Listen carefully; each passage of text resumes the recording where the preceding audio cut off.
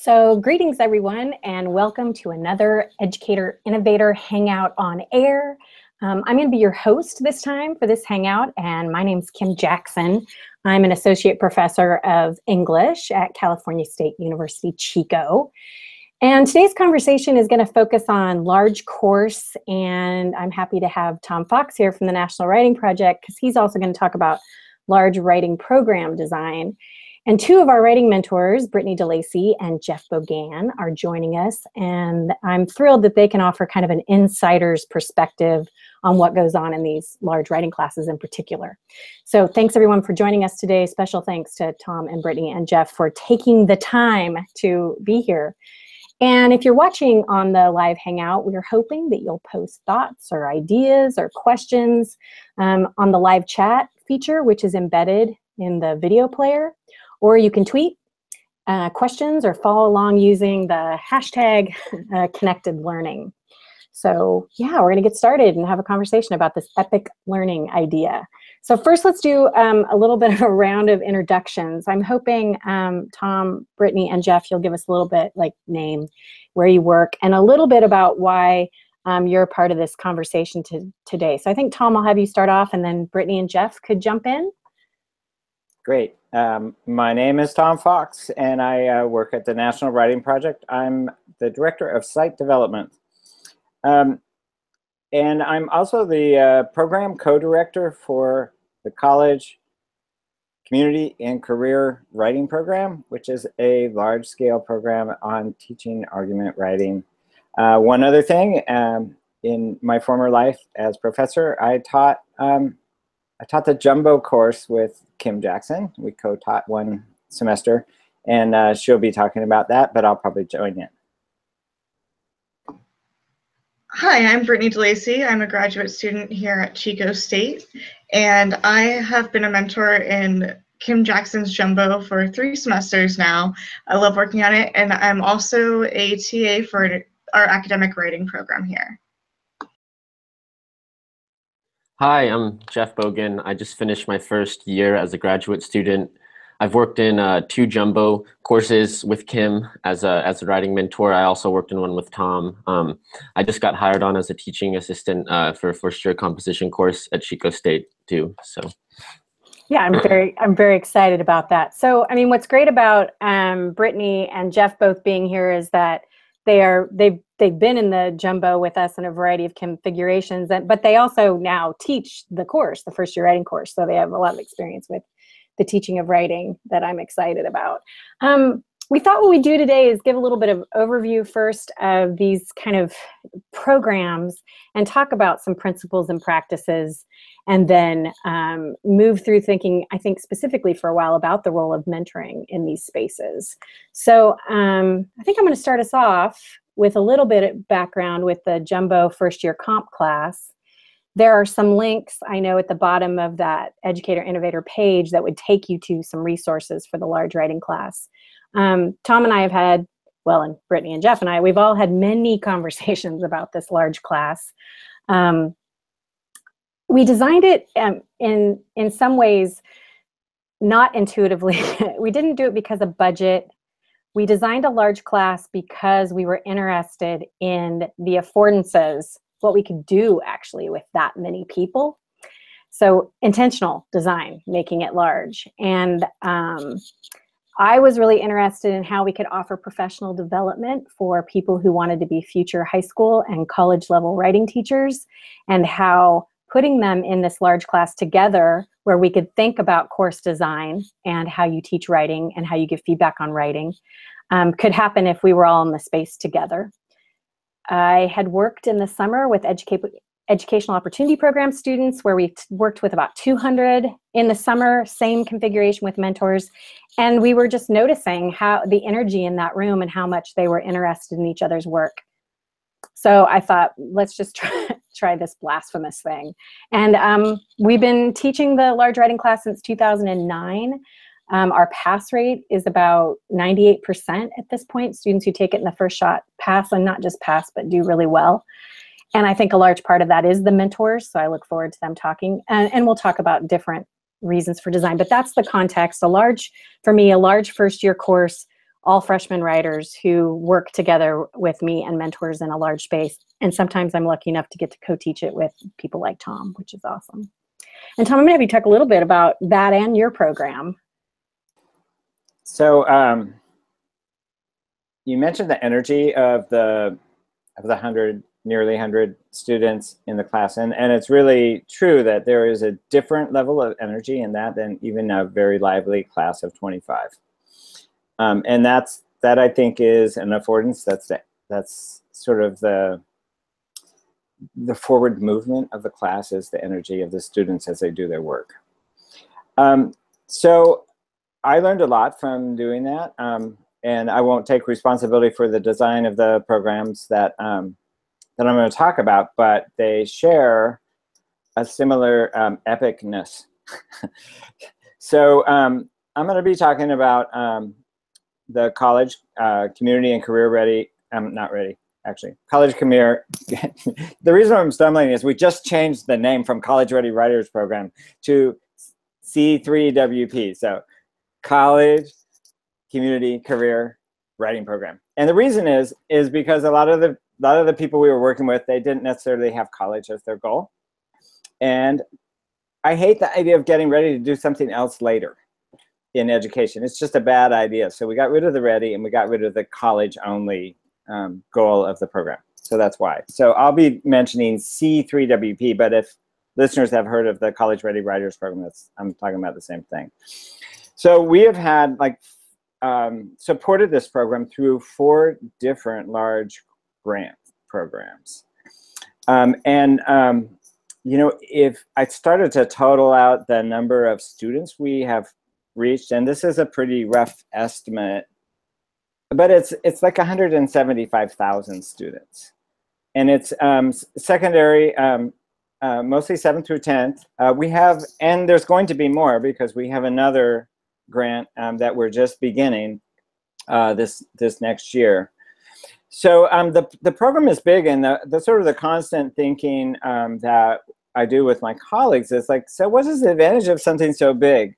And how can we like draw upon the energy of these fabulous National Writing Project teacher leaders who are leading this program?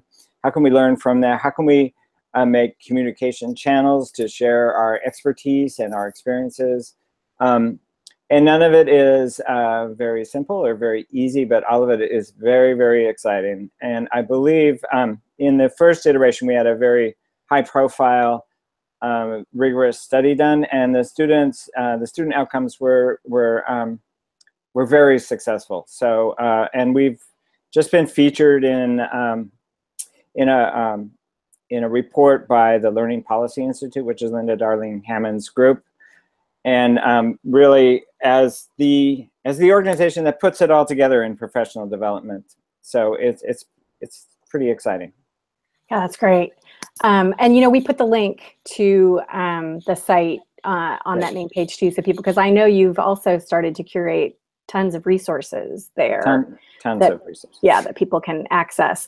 You know, something that you said, and if we're going to spend a few minutes talking about kind of some of the principles or practices that drive this work, I think what you and I both keep in mind is that what you said was, what's the affordance of the large size? Like, what does it allow? Yeah. So often in education, we're so terrified of anything, rightly so, right? Terrified of anything large. I certainly wouldn't want 100 kindergartners. Right? Like, I'm not arguing that everything should be bigger or whatever. But if you do have these large designs or large spaces, you know, what do they allow you to do that smaller classes don't? And they do allow something different that smaller classes don't. So, you know, if I think about some of the principles that drove, or things that I think about all the time when I'm designing any classroom, large or small, like a really basic thing, like people need to feel like they're seen and heard. Mm-hmm. And, you know, borrowing from Jay McGonigal, people need to feel like they're a valued member of that community and that they have a role to play in it and that they're needed. They're needed to do the thing. So in her case, gaming, you know, you need everybody to solve this quest. But in a classroom, a student or any of us need to feel like, well, they need me there. They need me there to do this thing. And so if you design kind of for that in mind, like how are we making sure that everyone feels seen and heard and valued, large or small, there are some things in a large group that you can, being heard in a large group feels significant. Right. When you're recognized by 90 people and not 20, it feels like important. It feels like all these people liked my work, right? Yeah. And so, those kinds of things, I think there's lots of things we could talk about, and I would want Brittany and Jeff to chime in terms of the different, a variety of things we think about, like the space. And I mean, even whether it's a digital space or a classroom space, how does that frame what you can design? I think we think carefully about peer-to-peer learning and mentoring and opportunities to mentor and be mentored. And I mean the instructor too, because students and mentors certainly mentor me around all kinds of things. And then, I think about organizing workflow in large groups. And a big part of what we do is that we're doing the work together and that we're not off alone figuring something out, that we do, it's not a lecture, we're doing writing and doing thinking all the time. So Tom, what do you think are some of the, So you said something that sort of triggers something for me. You said that being recognized by 100 people is like different than being recognized by 20. So one of the things about these programs is they're really high profile national programs. Like they're a big deal. This last round, we were one of 2 in the country that got these grants, and everybody else didn't get them. And a whole bunch of people weren't even eligible for them. So they're a big deal. So when teacher leaders learning to teach argument writing in this sophisticated way know that they're part of a big deal, it actually increases participation, right? And eagerness to say something and to post something and to talk about something and to do the best work they can possibly do, because it has an intensity that matters. Like, this is important. I got to do this. So that's one thing. Joe McDonald, Richard Sterling, and Judy Buchanan wrote an article a fairly long time ago called Expanding Our Reach, Scaling the National Writing Project, Scaling Up and Scaling Down. I didn't get all of the title exactly right. The scaling up and scaling down. So scaling up is like getting big, right? That is the epic part. But simultaneously there's a scaling down. So, and what they're talking about is like, so there's this big program, but there's people in it that are creating important relationships with each other. And so it's not all the, like you said, the person at the top learns. It's not all like the person at the top knows everything and it filters down in some really pleasant way. It actually is more the other way, where there's these relationships at the bottom, talking to each other, working at it, trying to engage with the idea and the principles of the project or program or class. And that's actually where all of the action is. So that's why the mentors are so important. And for us, that's why our local site teacher leaders are so important, because they really carried out the work of this program. They did the labor. They did the hours. We all did, but they're the ones that were down there, like, really making things work. Yeah, and so, you know what, this is a good time to bring in Brittany and Jeff, because like you said, and there's a way in which one of the ways that the bigger works, and we know this from the Jumbo, is because of the ways that it's also broken down into these smaller teams that do really interesting work together and kind of bond. And I'm thinking maybe, Brittany, you could start us off, and Jeff, I'm hoping you'll chime in after Brittany, just kind of describing. I get a lot of questions about the work that the mentors do. And in fact, a lot of like, well, I don't have mentors, so how am I going to do this? I'm like, well, you can't. You need these good mentors. So I thought maybe you could describe a little bit from the ground what it looks like to, like, how would you describe your work in the large class, and what do you do to support students? Okay, so I'll start off. I attend both the large lectures, and then I get to meet with my group individually once a week as well. I give feedback on their writing. I encourage participation. I encourage them to talk amongst themselves. I encourage them to encourage each other as well. I try to model the type of feedback I want them to give. I'm very positive minded when it comes to feedback. I try to avoid negative criticism and focus it on, okay, what are you doing well? What can be improved? And then the students kind of start to pick up on that as well. I also feel that in the large group, when someone says something and I encourage them to share it with the large group, that opens up the door for the rest of my group to be like, okay, I want to share something too. I want everyone to hear my voice. And it kind of goes on from there. And before, Kim and Tom both mentioned the energy of the large group, but there's also a very different energy within the small group. We get the experience to have both the large group and be mentors for the small group. And the large group does have this really high energy, but the small group does too, especially when you're meeting individually, getting to know people. It becomes this space that's similar to the closest thing to a family that you could have in an educational space. So Jeff, if you'd like to keep going with that. Yeah, so similar to Brittany, I attended 2 lectures during the week and then had my 2-hour workshop.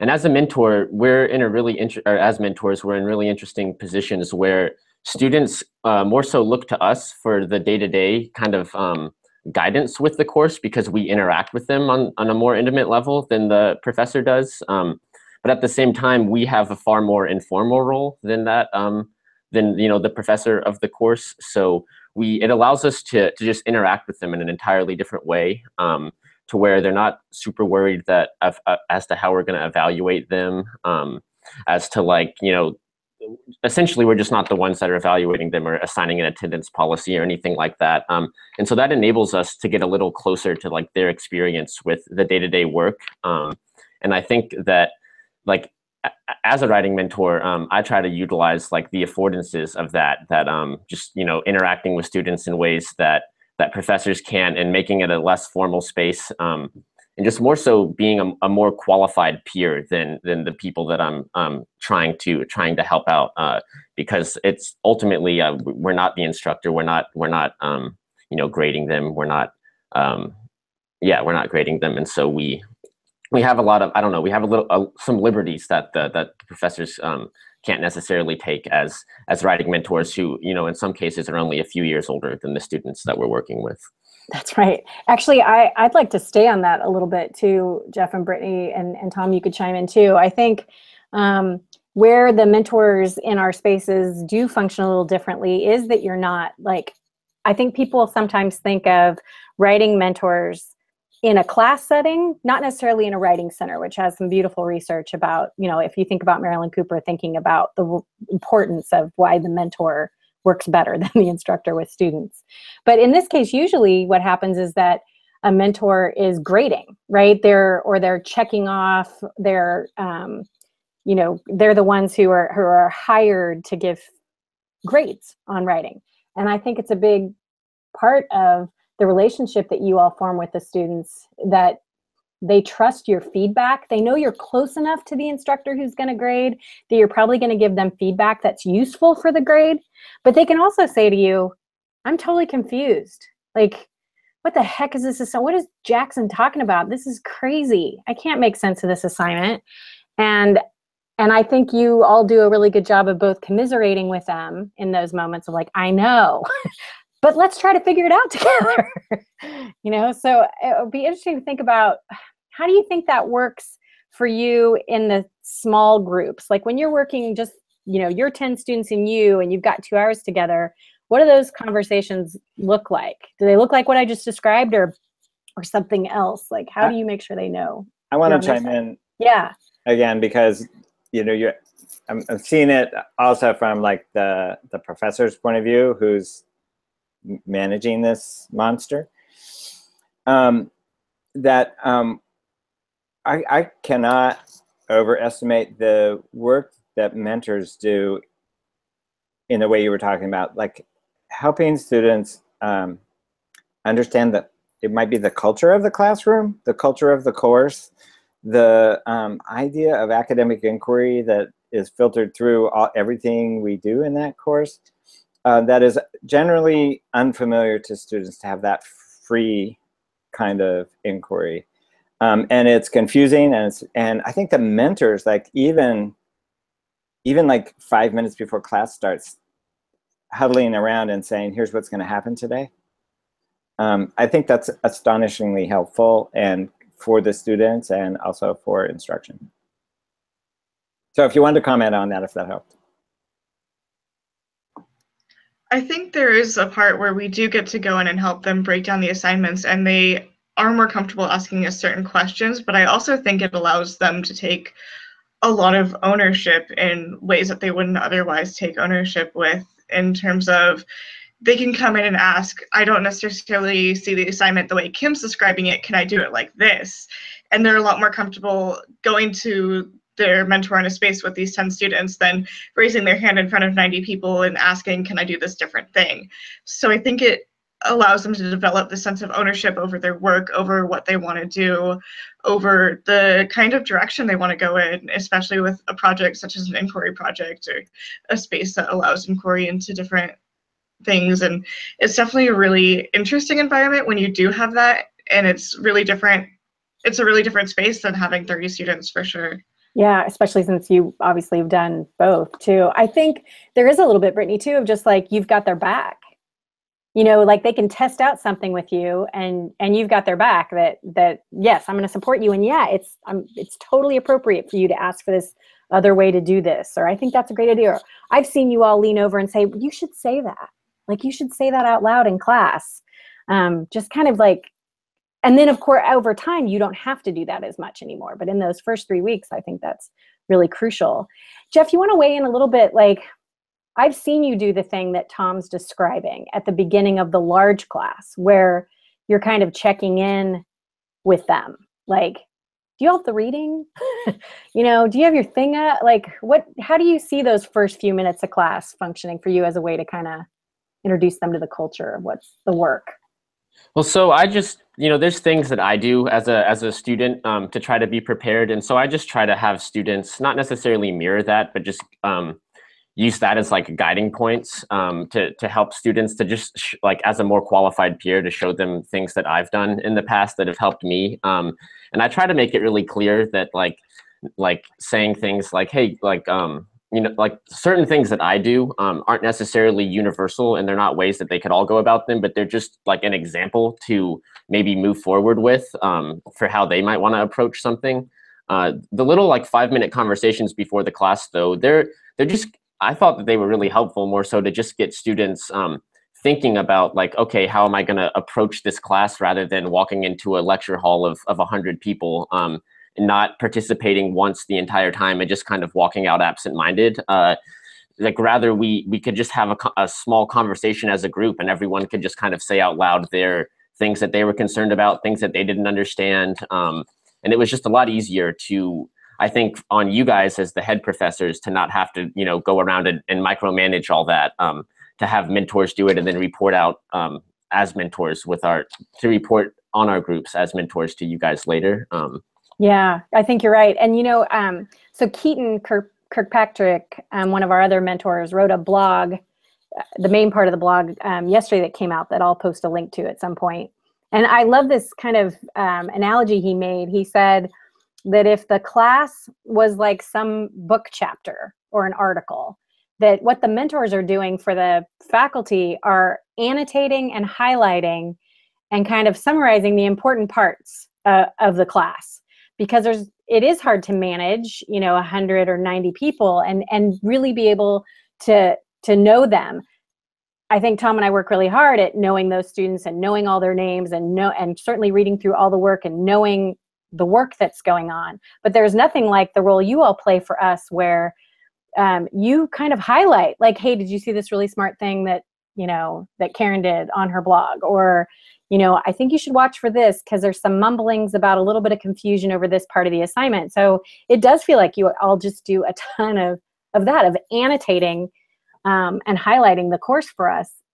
And I think what's interesting from the perspective of the students then is, I think, this is going to sound terrible. I don't mean to sound as bad as it does. Tom can chime in here too. I think you make us look like we even know it better than we do. Like, I work really hard to know everything they're working on, but they think I know everything for sure that they're working on because you've told me, right? Like, you've pointed it out. And we should talk a little bit, you know, we do have these 2-hour mentor meetings every week where we do some of this debrief work and highlight students and, you know, both honor work that's lovely and also, you know, head off anything that we're worried about. Tom, do you want to say anything about that? I was struck by something that Brittany said about negotiating the assignment, and it oddly enough made me think of the C3WP program and the role that teacher leaders play in determining what's an acceptable adaptation and what veers from the principles or, you know, main points of the practice. And it's the same thing. It's actually the same thing. So one of the, you know, there is a goal, there's a clear goal set by the course. You know, you will experience, you know, one experience of academic inquiry. And that's what this class is about, and you'll learn to write about it and all that kind of stuff. So with the C3WP program, there is also a set of principles that are about how young people learn to write arguments. And if you veer from the principles, then you're not doing the program. But the program isn't like a curriculum where you have to be, it's not a scripted thing that you have to do lockstep. So when a student says to Brittany, what if I do this or not? Brittany's judgment is, well, does that fit within the goals of the class or not, right? And so it's the same thing. I mean, it's the same thing all over the country where these teacher leaders are listening to teachers in the classroom saying, well, this, you know, this set of reading isn't as, you know, very relevant for my students. Can I switch it out? And they say, of course, please do, you know, something like that. So I was thinking how interesting the role of the mentors or the teacher leaders. Now, in the case of the C3WP, the teachers, it's really interesting the exchange of expertise. So they are like really expert teachers of writing. They know and have learned and really built capacity in being able to talk about the teaching of argument writing, but they aren't from the school they're working in. They may be from that area, but they're not from that. So they have a goal of forging the kind of relationships you guys do with your students with teachers at a school with whom they're unfamiliar. And so there has to be an changing practice is hard. It's risky, it's scary. You give up something you know how to do for something you don't know how to do. So there has to be sort of this level of trust and the ability to challenge somebody as well. So there has to be an exchange of expertise. They play the role of more capable peer in terms of knowing about teaching argument, but they have to always defer to the expertise of the teacher about what their students are like, who their students are, what their students care about, what the community is like, who their parents are. There's a whole range of expertise that those teachers have that actually have to play into the success of a change of practice.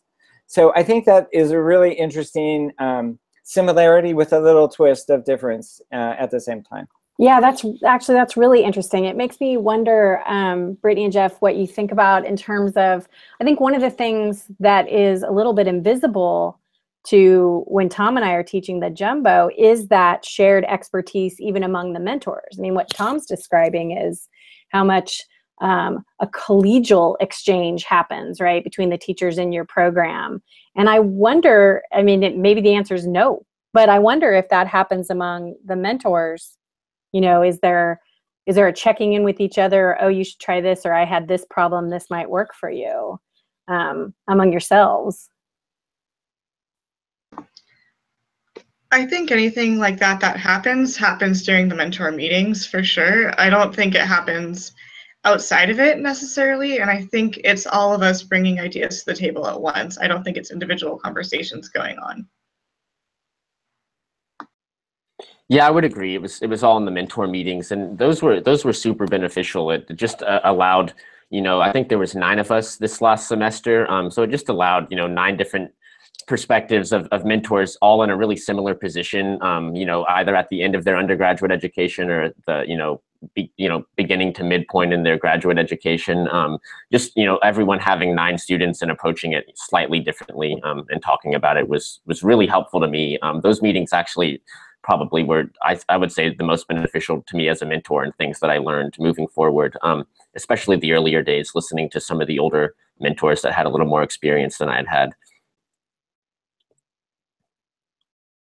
Yeah, I just realized I didn't unmute. Yeah, I think one of the things that's really hard when we're first teaching is just imagining the possibilities of what could happen and what to do about it. And I think you're right that tiered, kind of varying degrees of newcomer and a little bit more old timer is really valuable, because you do hear people explain ways that they've approached, and then you have new people who have really sometimes very innovative ways, because they aren't stuck in some way of doing this classroom space. So I think both in those meetings is incredibly helpful. I want to circle back at some point around to the kinds of support Brittany and Jeff felt like is valuable if someone were to design a mentor program for mentors. I want to come back to that at some point, but I think it would also be useful for us to have a little bit of a conversation about other parts of the design. So, and I'm going to have Tom kick us off just in terms of what's interesting about your program is it's talk about huge. It is huge scale. And so there's certainly something about space and platforms and workflow. And I thought maybe we should have a little bit of conversation about the considerations that we have for designing large programs or classes. So actually what Jeff was just saying is pretty relevant to, I think, part of the design of the National Writing Project and of this program. And Jeff was talking about varying levels of expertise, and in the writing project, we talk about teacher leaders, and that's our thing, is we build teacher leaders. So a lot of things like rang bells when you were talking, the tapping of someone's expertise and having them share it with the group. Brittany, when you talked about that, so one of the things that we've used is a G+ community. So at one point, I think we had 800 people in the G+ community, which is way too many. And we tried to have tabs. And actually what happened was a lot of the local sites built their own G+ communities, and then only occasionally threw something in the large one. But that's again, it's like the mentor groups and the big thing. Or I would hear something and I would do just what Brittany, I said, you ought to share that with the big G+ community. That's really good. So that same sort of thing, it's very, very similar, happened with the National Writing Project. And we had sort of tiers of leadership. There were the senior staff members like me. There were 4 of us sort of, and there are still 4 or 5 of us working and helping with the design of the program. There's a really wonderful group of super teacher leaders who are a leadership team. And they are like the very experienced mentors. And they've had experience doing all of the things that we're doing. They help create some of the materials. They listen carefully with all of the local writing project sites who carry out the work. And then at each local writing project site, there was a facilitator. There was somebody who actually went out and did the work. They went to the school. They sat there. They got to know people. They ate at the cafeteria. They understood the teachers' situations, all of that kind of thing. So those tiers were built their own sort of separate interlocking communities. And Tom, can I ask, did those emerge from the work, or was there a combination of we need these kinds of things to do the work, or had you borrowed some of the things from the larger network that you knew already worked in those? Yeah. They were designed. They didn't emerge. They were designed, and they were borrowed and embroidered from the larger network and made a little bit different. We have done large programs before, so this wasn't the first round. But we had a combination of online communities, online events, even, like this one, we had a bunch. We would have one a month, actually. We had reading groups where people, we'd ask questions and people would respond in Google Docs collaboratively and respond to each other.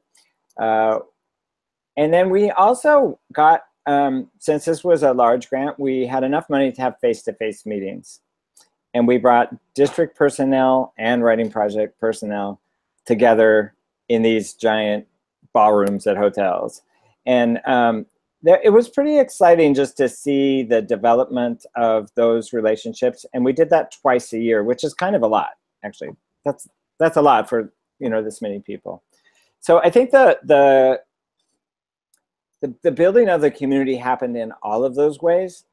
And with, monthly check-ins and, all of the kinds of community, you sort of use when you have a group that big, you use everything at your disposal, because some of it works for some people better than, like, there were some people, I'm sure, that never participated in the G+ community. Yeah, but they would do one of these other forums. Right. Actually, I think that's something that we keep in mind a lot in that jumbo course too, is that student participation in that space, that shouldn't be one size fits all. Like, they should have multiple ways to participate. And so if we're thinking about designing a large class, then we're thinking about all the different ways a student can find a way into that course. And some of them will be really good at blogging, and some of them will be great note takers, and some of them will tweet out our ideas on Twitter, and some of them will talk more in class. Some of them will participate more in their small group and give phenomenal feedback. And really, I think what the mentors and all of us are looking for is just, are they finding some way in? But I don't expect that they're going to get checked off on, like, in your case, it'd be like, and they did the G+, and they did this meeting, and and there's no way they can do all the things, nor would I care that they do. Nor could we possibly have the personnel to keep track of that. But right. Or we want to. Yeah. I want to add one more thing that that's a little bit of a challenge, I think, to the jumbo. So I can't remember if it was Jeff or Brittany mentioned the value of the non-evaluative stand and how important that was for creating these relationships. So we also, like, teachers get evaluated way too much, so like we didn't want that, but we also want to know how we're doing. Like, so how's it going? And so we wanted to know, like, how are the students doing is actually what we wanted to know. Like, are they writing these arguments are they good? And so we actually created this little electronic, it's kind of a little bit better than a checklist, but that very focuses on, like, how well are they using sources in their arguments. And it's really easy to do. And it has a little box at the end that's the most valuable thing, is like, so what is the student's next steps for learning? So this tool, like, could have been really bad for people. People could have felt judged by it. They could have felt like my students aren't as good as so-and-so students. It spits out little bar graphs and stuff like that. But in the hands of these really talented people, it turned into just like this tool of interest. So, like, oh my gosh, they're starting to write, really interesting commentary on their sources. I haven't seen that before, something like that. And you can see it over the course of the year. It was this quick little formative assessment tool that the teachers end up really loving, and that it actually was a key to getting at some of the goals of the program, because it had, like, well, here I am now. I mean, I love when I want to talk about student formative assessment, when I want to respond to student formative, I want to say, first of all, what are they doing? What do they know how to do? That's just, like, the most important thing, is to say, what do they know how to do? But then I also want to say, what are they on the verge of learning, or what are they about to do? And that's where you teach. So that's what this tool was able to do for everybody. but everybody did it. That's the thing. Like everybody did it at the same time. Like we had it once early in the year, you know, and once at the minute, and it all went into, so we could see how the program was doing, but they could also see like, oh, here's our writing project group. They're doing this, and wow, they have really changed in the last 3 times. And it was kind of motivating. Yeah. Because it was a different evidence of, like when you're a teacher looking at your student writing over and over, there's times where it never seems that good.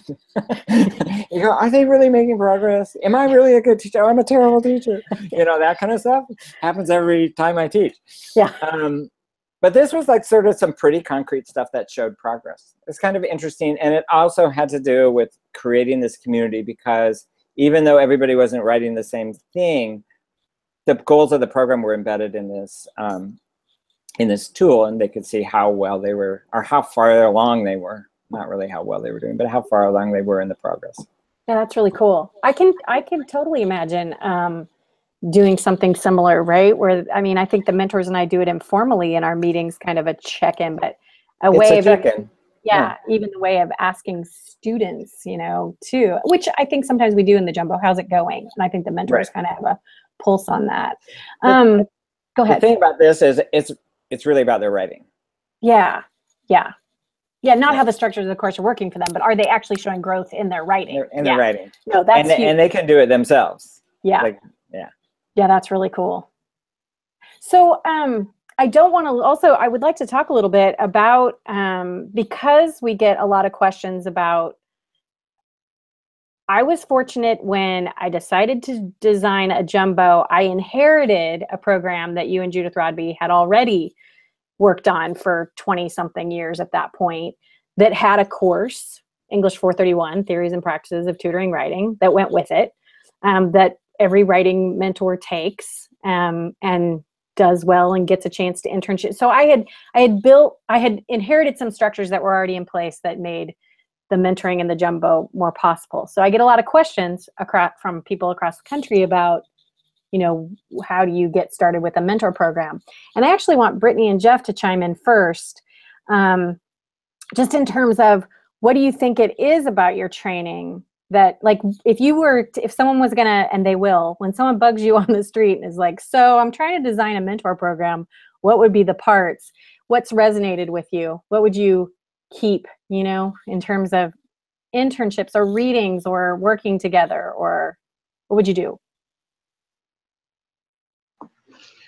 I definitely think the internship was a very helpful aspect. I got to go twice a week and observe someone leading a similar space to being in the Jumbo and see how they were working with the students, seeing how they were giving feedback, and then going to the 431 class that Kim was talking about, talking through that feedback with other people who wanted to be mentors, meeting with other people who had been mentors, and just kind of being mentored by mentors in a sense as well. I think that was a really helpful thing for me.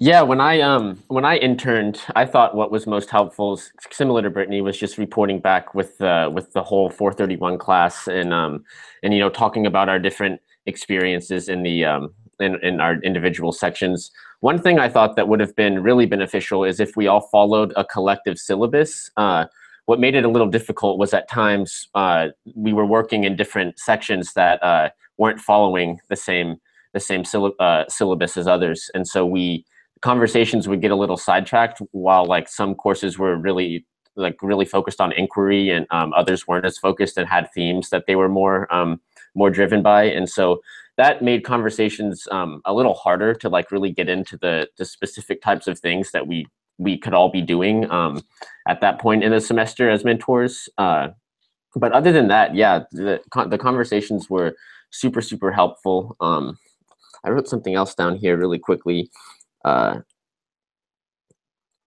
Yeah, I mean, mostly I just think you know, having conversations on how to interact with freshman students too, and just how to facilitate conversations and start them, because oftentimes with these courses, students walk in pretty intimidated because they're not much. It's a general ed course, so a lot of them don't consider themselves as people who read or write, and so just getting used to how to interact with with people who aren't English majors when talking about English.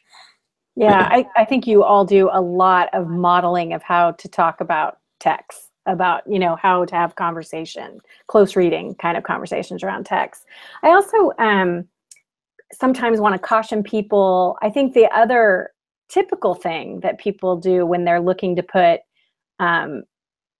older students, in their classes is they pick the student who got an A in their class. And I understand the impulse, like they pick someone who did really well in Physics 101, so now I'm going to have them be a mentor in this class with me.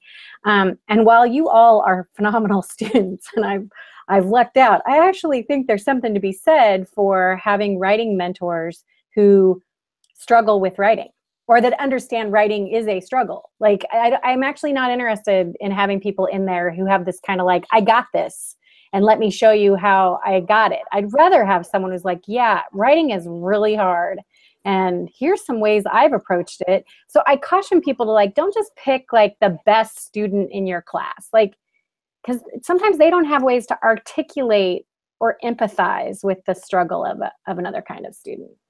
I've always been really grateful that I was a terrible student. Especially in high school, I really get it. I really get it. In the first 2 years of college, I was pretty bad too. So, and it gives me empathy for, I was very skeptical, like, prove this was going to be worth it to me. I work at the mill. Yeah, right. I'm paying my money. Right. And I wasn't, that great. So do you think that mentoring program could work without 431? Do you think that, Tom? Like without the course? What would it look like without the course?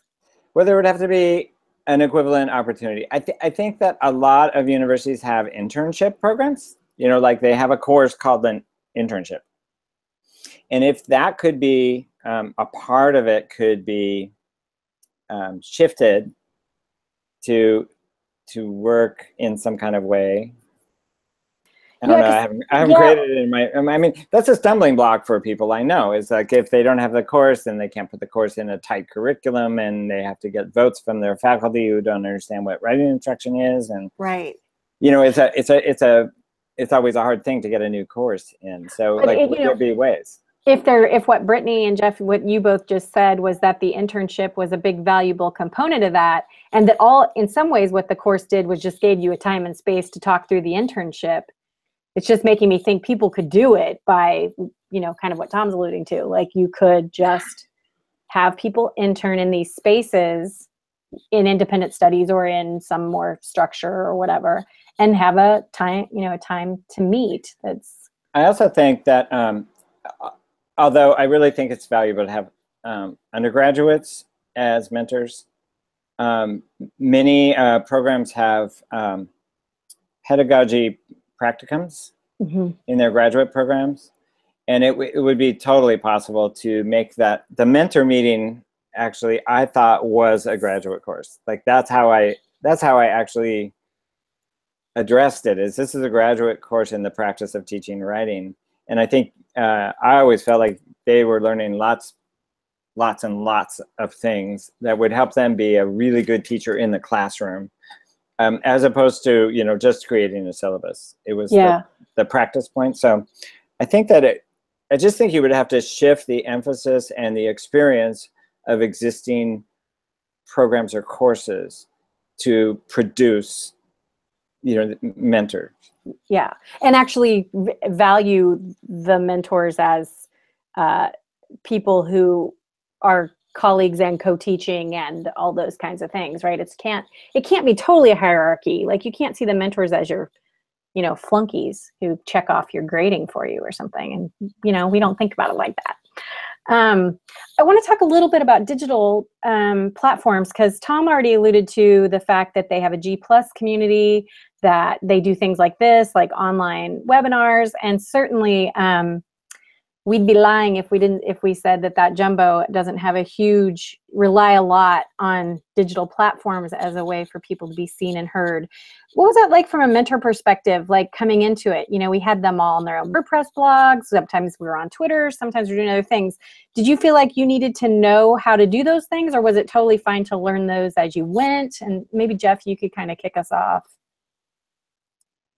Yeah, so I actually wasn't super aware on how to do a lot of the things that we were going into the course on, how to do a lot of the things that we were asking students to do. A lot of the students also weren't aware, but that actually was pretty beneficial because I could learn it alongside with them and just show them how to like navigate certain problems just by Googling certain things, or just how to use the internet to figure out how to do things essentially. And that actually, yeah, I thought that worked almost better, the fact that I didn't know how to do certain things coming in and could just demonstrate, like, this is how easy this is to just to do that. And so just by trying to stay like a step ahead of the students, that became really, really, really attainable. I was also really shocked about or by the amount of participation that everyone would do on the WordPress blogs. Like within the first few weeks, students were having conversations that would go down, like 6 or 7 comments that I just didn't really expect that to happen at all. And it just seems like that's only going to progress as we move forward with time, and social media becomes more,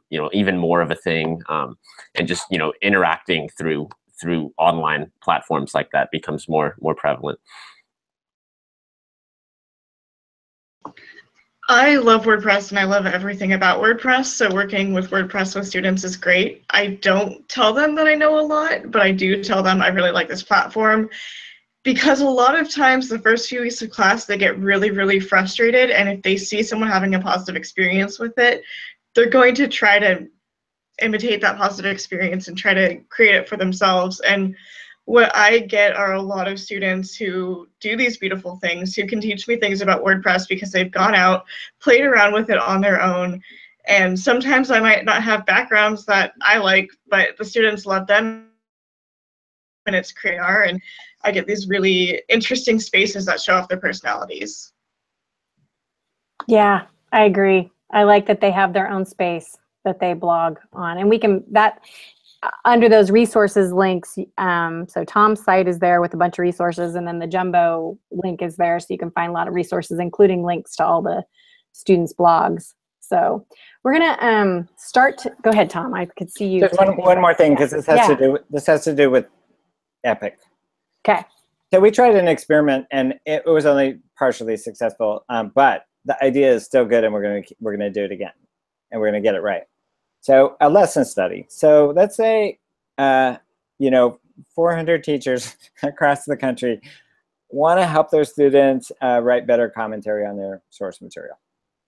And so we have some instructional resources on it. And what if they all try those at the same time and post their progress and post their struggles and post their successes and post some student writing? So we did that, and we didn't get 800 teachers. In fact, we didn't even get 100 teachers. We got like 20 teachers at the high point. But it was really cool and a really interesting idea, that somebody from Arkansas and somebody from California and somebody from Illinois and somebody from South Carolina were all sort of doing the same thing at about the same time and sharing what their experience was. I just think that's a cool sort of epic idea. An advantage of the epicness of the program. Yeah, for sure. Like let's all try this together, and the more numbers you have, the more you learn. Right. That's huge. So we are going to start to run out of time here. Any last thoughts that you want to make sure that, considerations for people designing large spaces? I will just say you do have to actually design. You can't just take what you do in a small thing and make it bigger. You actually do have to totally rethink it. That's what I was going to say. And the thing about the National Writing Project is we've never believed in franchising to expand, to take one thing and just duplicate it in every different place. That isn't doable, and that isn't what we do, and I don't believe that works. So instead, there's adaptive scaling, or these sort of things that I'm talking about, where relationships are built on the ground. So I think that's true with every attempt to get bigger, is that it isn't a multiplication table or a franchise. Yeah. Yeah. It's, Yeah. Right. It's not it's not McDonald's, bless their hearts. So Brittany and Jeff, anything you'll take into your own? I know Brittany, you already do some, and Jeff's about to go into his first year comp. Anything in a sentence or two that you like, stuff that will be included in when you teach smaller courses? I've stolen a lot of the assignments and a lot of the readings. My students do WordPress blogs of their own. I've taken a lot of the readings having to do with being a freshman or about just freshman composition in general into my classroom and digital culture into my classroom, and that's kind of what I've stolen from it. That's awesome. Yeah, kind of same with me. One of the things that I'm really trying to stress in my course next year is the blogging. I really liked that we had this online space that kind of created a community outside of the classroom that just was completely student run, that they commented on it how they wanted to. They personalized their profiles, and I really had nothing to do with it other than that I would read them and sometimes like help explain prompts or something like that. But that's something I really want to make sure my students go on to do, is just, I like the idea of having the more formal classroom space and then the outside of the classroom online space that people can interact on. Yeah, I agree. And something you all could consider, and I've been trying to play with, is the other way that you can kind of go epic is, there are first year composition courses all over the country, thousands and thousands of them. And there's no reason why, Jeff, your students can't blog with Brittany's students, and be readers for each other, or we can't tap in to a colleague who's at, CSU Monterey Bay, like George Station or somebody, and say, hey, do you want your students to blog with our students? So I think there's ways we can also think about scale in terms of inviting new kinds of readers to our spaces. And maybe even local high school students. Yeah, and that's a great college, idea, right? Yeah, and middle schoolers, I like that idea. So I want to thank you all so much again for taking the time because I know you had to carve out time to be on this chat today, and thank all the people for watching or watching later. If you'd like to keep up to date on some future opportunities, you can. There's a monthly newsletter that I follow from Educator Innovator, which is at educatorinnovator.org, and you'll get their newsletter telling you about upcoming webinars. And I follow them on Twitter, and that's @innovates_ed. And you get all the info from the cool kids by doing that. So yeah, thank you again, everyone, and we'll see you all on the Twitter chat. Nice to see you, Brittany and Jeff, and thanks, Kim. Thank you. Thanks all.